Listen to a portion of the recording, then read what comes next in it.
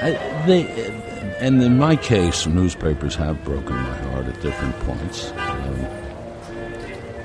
But I wouldn't change any of that. They gave me a life, too. I had a ringside seat at a lot of things, some large and some small, mostly small. And they made me feel sort of vividly alive, because you never know when something is going to happen. And you're the guy who has to write it down and go back to the newspaper and tell all the people about it who were not there. You're alive in the world. You're not just standing around leaning on the corner, which I have a real talent for.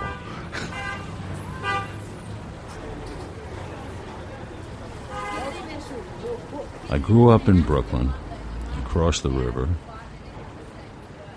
and thought I knew the city. And when I started working as a newspaperman in the summer of 1960, I realized how little I did know. I had never gone to journalism school or anything like that, so glorious as that. I had started out to be an artist and a painter, and I failed out of that into writing. And so the Page One was this wonderful place, a block from the old New York Post. The paper was then an afternoon paper, so it closed at 8 o'clock in the morning. It locked up all the type, and you'd have papers in your hands by 9. So all of us would retire to the Page One, wait for the papers, and then these older guys would run a seminar. I can't call it anything else. I mean, they didn't intend it that way, and knowing them, they would have demanded to be paid. But they looked at the stories, and they would say to someone like me, you can't say that. You can't use a word like that to say that. Decimate, for example, to mean utterly and totally destroyed. They would yell at you. You know, it means to reduce by 10%. If you say such and such a place is decimated, it's in pretty good shape. 90% of it's, and they would go into that sort of thing, all in these tough sort of Depression-era accents, because they were the last of the guys that went to work on newspapers without having degrees. Many of them never went to the university. That was a terrific thing for a kid, who didn't know what he was doing, namely me. And they were generous with the advice. They wanted to help make you better. It was as simple as that. They did it in a cranky way, and they were rough and tough around the edges, but they were the worst husbands in the history of the world. The women among them were the worst wives that ever lived, and they were more fun than anybody had a right to get in this life. They were just the best. There's not many of them left.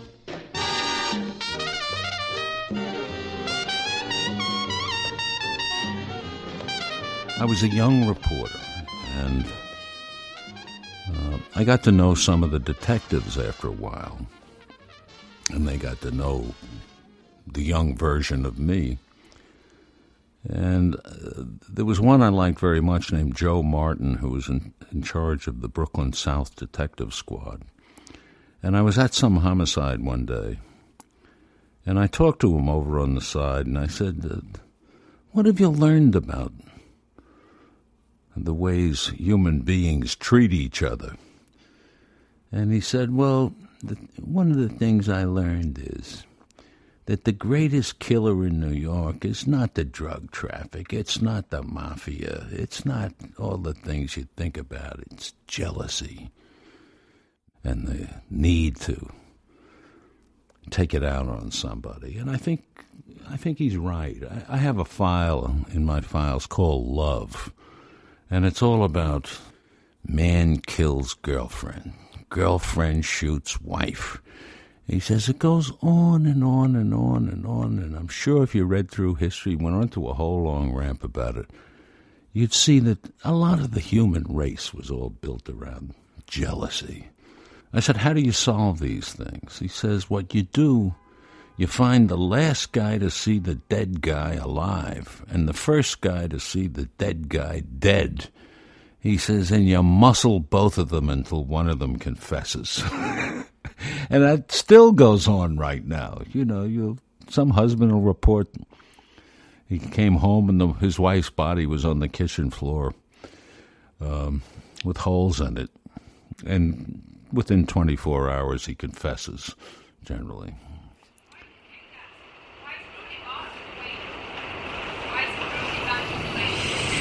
This is a Manhattan-bound 6 train. This is Brooklyn Bridge. Ladies and gentlemen, this is the last stop on this train. Everyone, please leave the train. Yeah, just for people who don't know the geography, growing up in Brooklyn, Brooklyn was the largest borough. It was connected to Manhattan through the subways and through two terrific bridges, including the one that's the greatest bridge of all, the Brooklyn Bridge, which was the first one from the 19th century, 1880s. And from our window, I could see Manhattan. I could see the towers of the skyline. I could see part of the harbor, part of the Hudson River, Statue of Liberty, all that.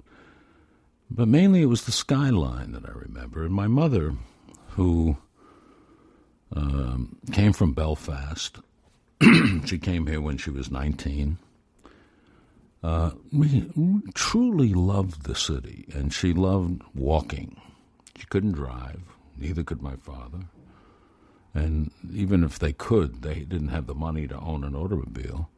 For entertainment, it was the tail end of the Depression, like 1940, 41, 42. The war had begun, but in our neighborhood, the young men went off to fight the war. They didn't profit from the war and bring money back to expand things. So she would take us on walks, and this one day, I should go back a bit here. The first movie I saw was The Wizard of Oz. And I couldn't remember much of it. I was 5 years old. But it was the first one. I went with my mother. It was right on the corner from where we then lived.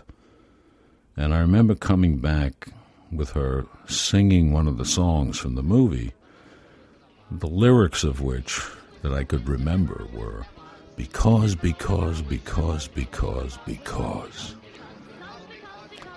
And so a few months later, she took us for this walk, took me and my brother Tom, who was 2 years younger, and we took this long walk down to the approaches of the Brooklyn Bridge, and it was morning. It must have been 8:30 or 9 in the morning, and we started walking across the bridge, and we had never done this before.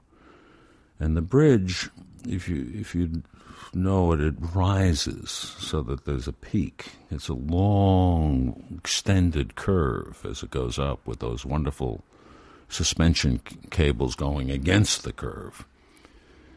And we started walking up, and then I saw the skyline, really for the first time. And because it was morning, the sun was at our backs, and the skyline was literally gilded.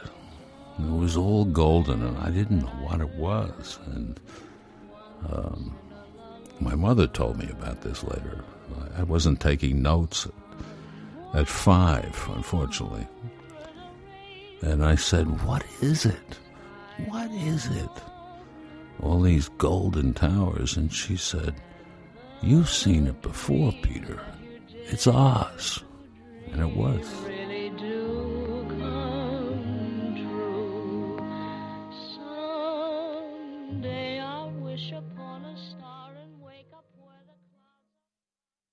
My brother Tommy and I got to figure the subway out. In 1945, in the summer, I was then 10, an airplane, a B-25, flew into the Empire State Building, and of course, to us, that was the King Kong building. You know how, what?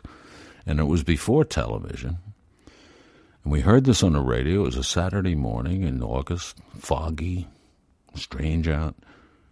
And we said, let's go. And off we went. We thought nothing of leaving Brooklyn, going down into the subway, where for kids our age it was 3 cents to get on the train. And off we went to 34th Street. I always think of it as my first assignment. And where there were cops and firemen and people distraught, and you could see this airplane sticking out of the building. So in that sense, we already by 10,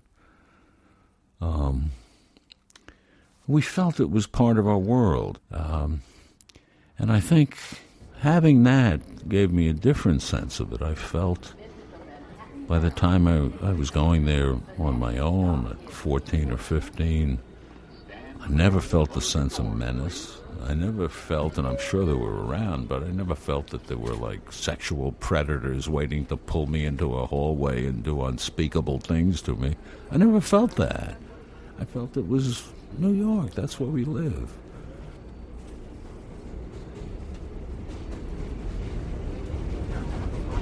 Ladies and gentlemen, this is an important message from the New York City Police Department. Keep your belongings in sight at all times. Protect yourself. If you see a suspicious package or activity on the platform or train, do not keep it to yourself. Tell a police officer or an MTA employee. Remain alert and have a safe day.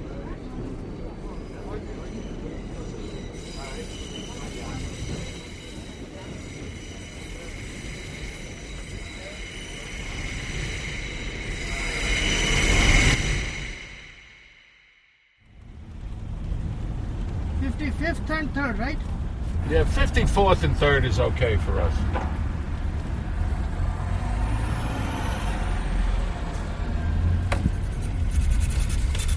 There it is. Thank you very much. Thank you.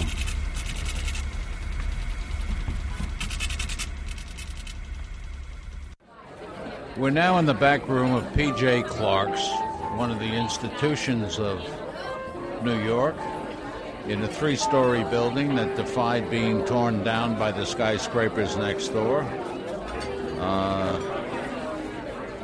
A place famous for its hamburgers and loudness, as you can tell by the background sounds. And a place that I used to spend a lot more time, particularly when I was drinking, 30-odd years ago. I got a little story I think you should know.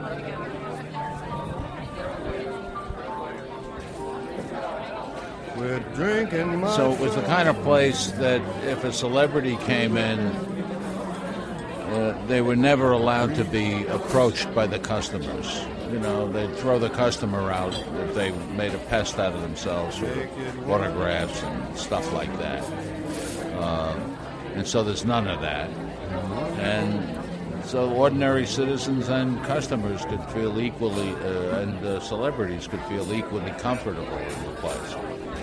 I got the routine. Put another nickel in the machine.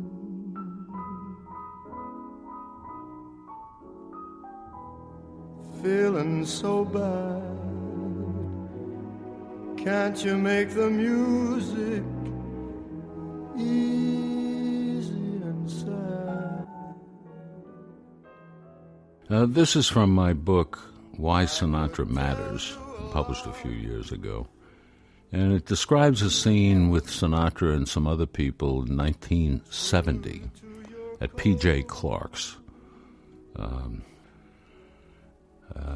Sinatra's in there, and suddenly he hears his own voice on the jukebox. And one more.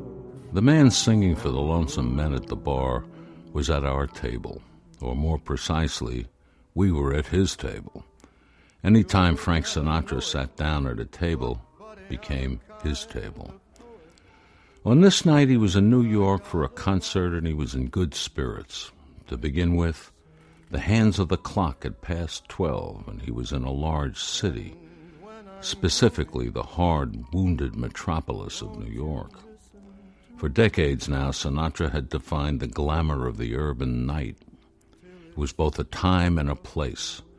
To inhabit the night, to be one of the restless creatures, was a small act of defiance, a shared declaration of freedom, a refusal to play by all those conventional rules that insisted on men and women rising at 7 in the morning, leaving for work at 8, and falling exhausted into bed at 10 o'clock that night. In his music, Sinatra gave voice to all those who believed that the most intense living begins at midnight. Show people, bartenders and sporting women, gamblers, detectives and gangsters, small winners and big losers, artists and newspapermen. If you loved someone who did not love you back, you could always walk into a saloon, put your money on the bar, and listen to Sinatra. So make it one for my baby, and one more for the road, the long, it's so long, the long, very long.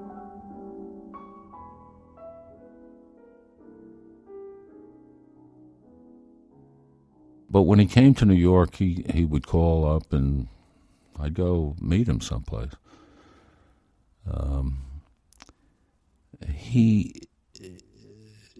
He was wary of the press, and there were these scuffles with the press over the years, gossip columnists and photographers, stuff.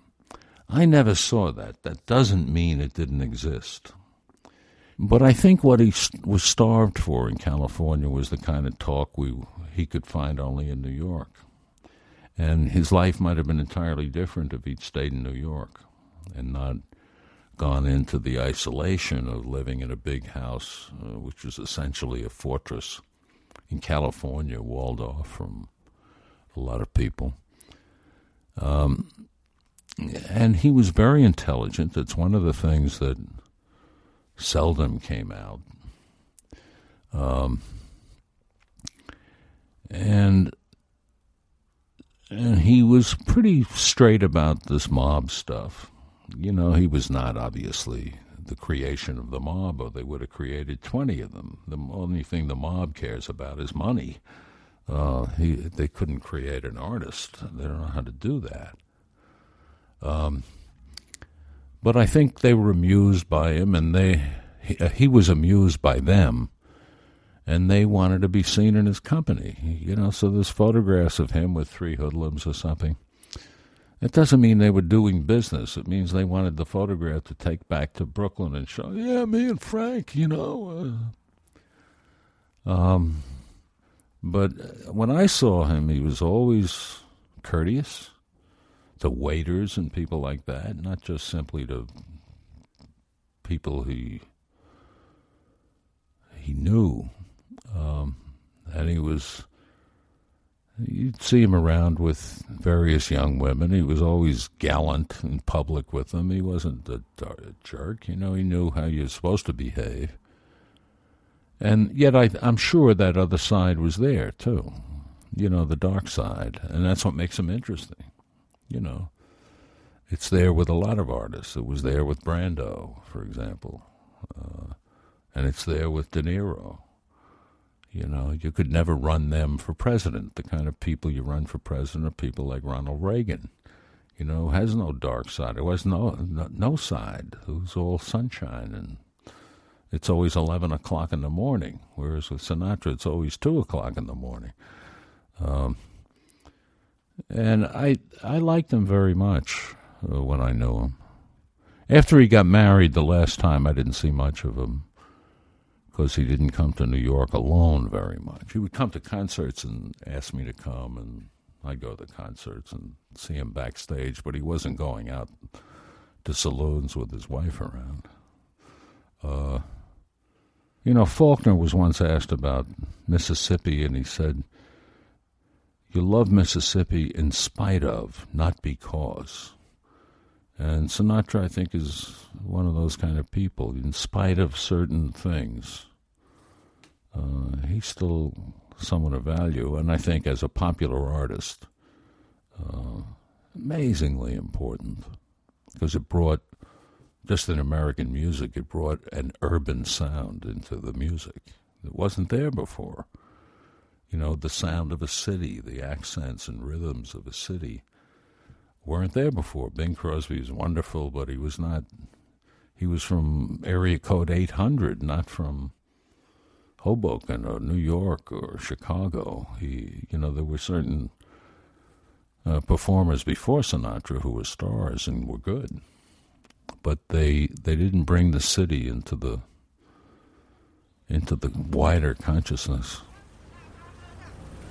等一下，鬼就来了啊！等一下。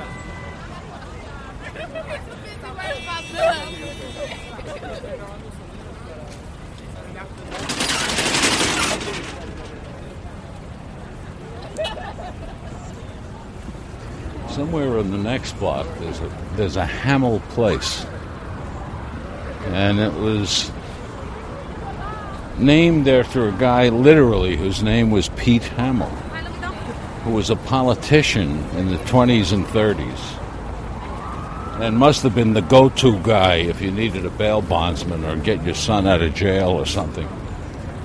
And he was very connected with everybody. And when I first became a reporter, these old cops, lieutenants and so on, I'd tell them who I was, and they'd say, "Are you related to D. Pete Hamill?"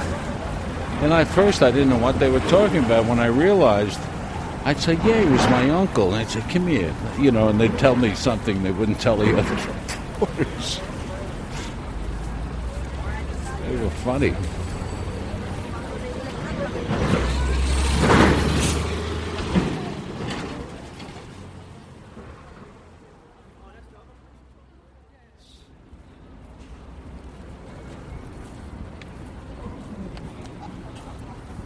Here's today's papers. You can't beat this. The Daily News, page 1 cover is Mansion Murder Mystery. Who is this petite young woman whose body was dumped on Long Island's Tony North Shore? And the Post is Gatsby Murder Mystery. Wealthy town jolted by sleigh. They explain inside that the town where it took place is where most of the Great Gatsby took place. Murder at a good address. You can't beat it. I became editor of 2 of the city's tabloids. One was the New York Post, where I started my career in 1960. And the other was the New York Daily News, which has been classically the largest tabloid in the country since 1919, when it started. The Post is the oldest paper in the city. It's now owned by Rupert Murdoch for the second time. And I don't like the papers he puts out, but I don't want the paper to fail either. A paper that's been around that long will get through anything, and eventually mortals put them out, and none of them are immortal, and eventually there'll be another owner and another policy, another attempt to stay alive. And I want it to live forever. I like places with a lot of newspapers. I think they make each other better. And the people that benefit the most are the readers. They have some choice. Most places in the United States, there's one local paper, and USA Today is the second paper. And I think in the times that I was editing papers, which is not a long time, and it was mostly under an emergency kind of situation, that we tried, because you don't do it yourself, you do it with other people, to give it a jolt of energy, to make it feel like it has energy at the core of it, without the illusion of energy, which is what sensationalism is. For all that, though, the paper, when it's really good, the newspaper writing, not just mine but anybody's, has an urgency that you don't get anywhere else. You don't even get it in magazines, weeklies even, and that urgency is habit forming. There's a rush attached to it. The adrenaline begins to pump. You focus on nothing else and except getting this done as quickly and as elegantly, in the best sense of the word, as you can. I could write a newspaper column sitting in a parked car, and I have. But I couldn't write a novel there, or even a short story. You lose yourself in a novel. You're writing some chapter in January, and suddenly it's March. And you say, what happened? Where have I been? And surrendering to that kind of a experience is obviously delicious in a way. But it can't be interrupted too easily. And I think the thing with fiction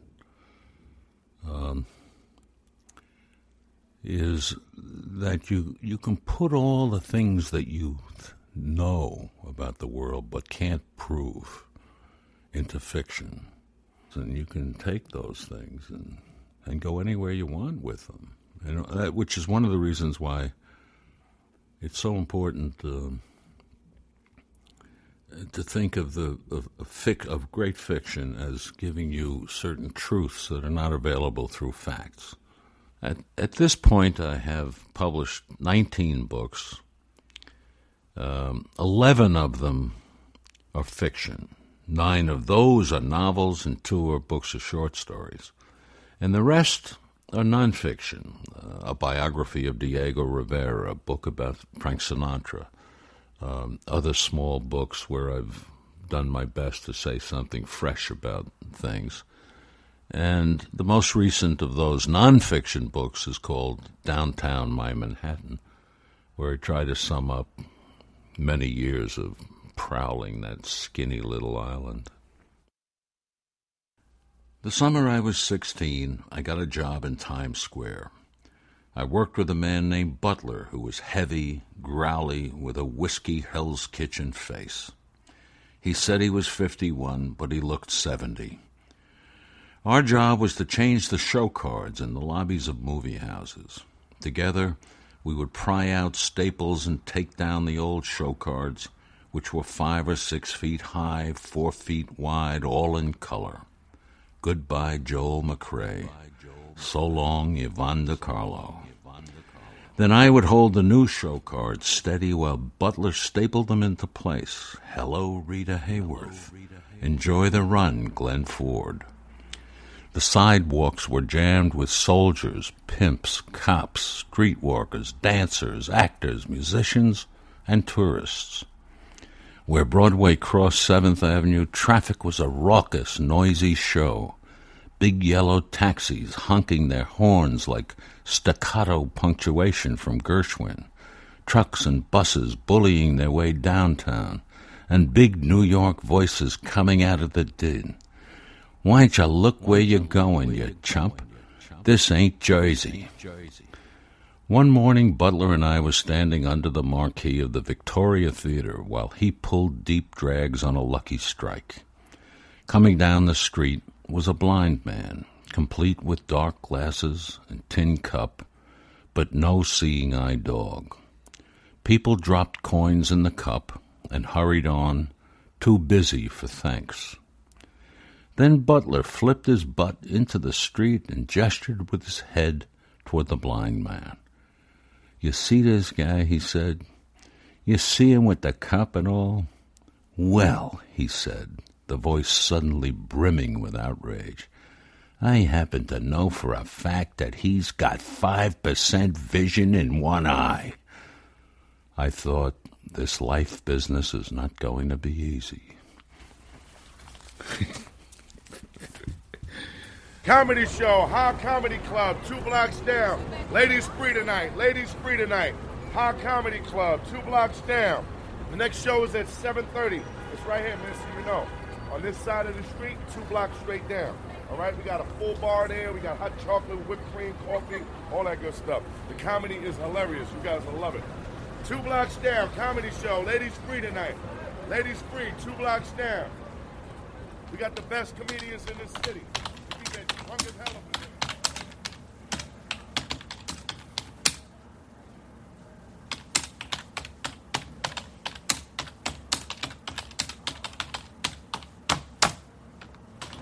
I used to love the sound of typewriters. You know, they would hammer away.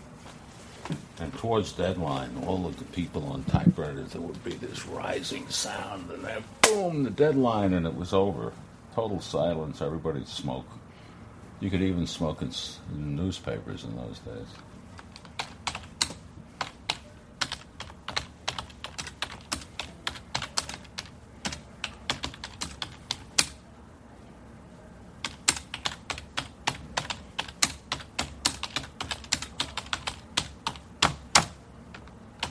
That's why I can't use cell phones.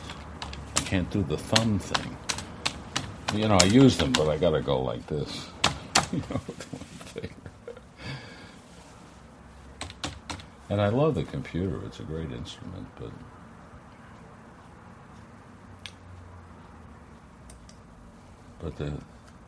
as someone once said, the piano doesn't write the music. Mozart does. You know, you still gotta get it right. The opening line will probably be, Ed Koch was a pain in the ass, but he was our pain in the ass. And then explain why. He's going to be there, too. I'm sure he thinks of himself the same way. But if a better line occurs to me before then, I'll use it.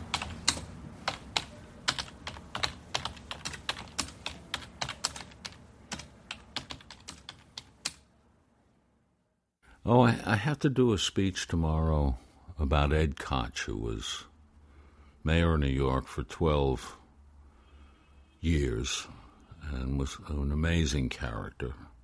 He's still alive. He's 81. On the advent of a big show about his work in the Museum of the City of New York. And I don't like to write a full speech, because it sounds like Professor Hamill lecturing about the development of the lance in the early Middle Ages or something. So I'll block it out in big hunks and then speak it rather than act it, you know. And it's a basic assignment. There's a panel with 6 people on it. I'm delivering the opening thing, so it's like the overture at a musical. You know, you set up all the sound of the music and some of the pieces of the hit songs, and then, boom, you hand it over to the other guys to get into the details. And nobody can get us started better than Pete Hamill. Pete is a prolific author and journalist whose keen insights and extraordinary talents have earned him a top spot in American letters. So what we have, then, is a perfect match. Pete Hamill, Ed Koch, and the temper of his times. Pete?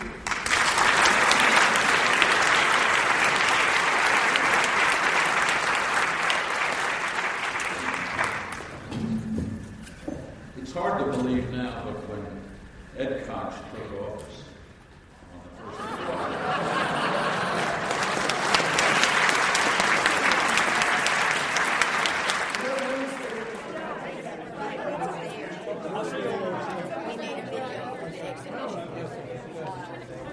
I know I must have killed 500,000 people in my life with my secondhand cigar smoke. I don't give a fuck. And I hate all the politicians.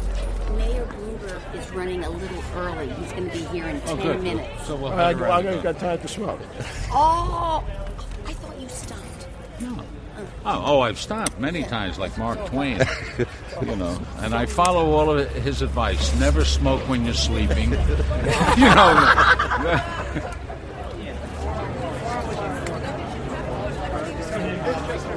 He's ahead by 27 points, Bloomberg, in the election.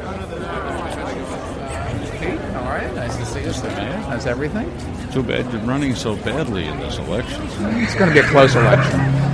Closer than 27 points, I guess. It's going to be a close election. It's you have a big Democratic-Republican gap, and elections in New York are always close. Yeah. So And Washington got to work will very have hard. some effect on the stuff down there. Things good with you? Yeah. Finishing up a book. We'll get together. Yeah. And I'd like to do that. Because I've got a lot of things to do for the next 20 After days. the election. Particularly with this young lady's... I'm about to be named a living landmark by the Landmark Preservation Society, a private organization that raises a lot of money for the landmarks movement in New York, the preservation of the visible past. And all I said to them was, if I have to be a landmark, please make me the Woolworth Building. Because you can sit in City Hall Park and look up at the Woolworth Building and read it.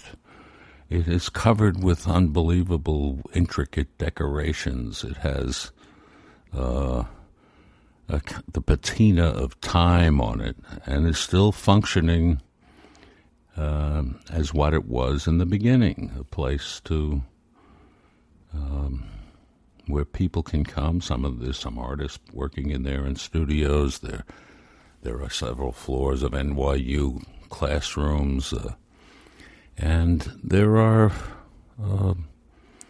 people going about the business of New York in some way. And from it, you can see the Brooklyn Bridge, you can see City Hall, you can see the beginning of the skyscrapers, you can see the 19th century city, you can see streets where Whitman walked and Edgar Allan Poe walked.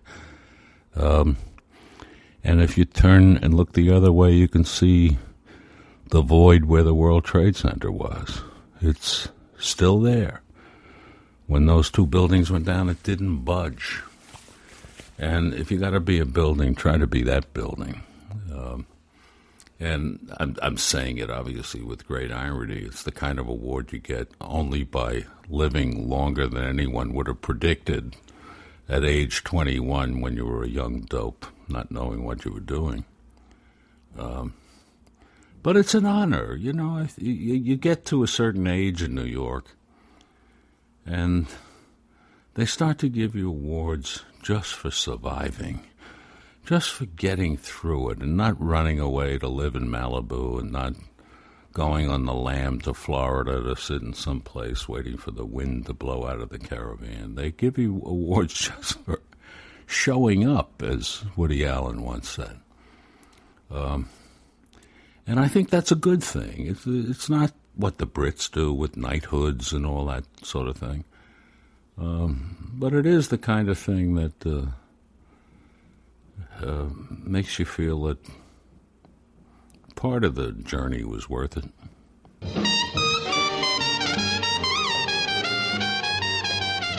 No, Birdland was. The guy's name at Birdland, the MC, was a dwarf named Pee Wee Marquette. And if the musicians didn't tip him, he would say, "And now, playing trumpet, you got, and on the bass, we got, and he would talk off to the side of the microphone so you didn't know who the hell was playing bass or trumpet, depending on the band. And he lasted a long time. He was a terrible little guy.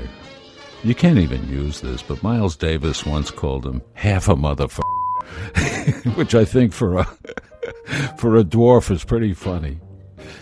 But he had that little savage sort of canine attitude towards him. He was good, but I think a lot of that was like an example of what happens in New York. Hey, Pete, what's that? No more meat? No pork, just beef. Fill ya down!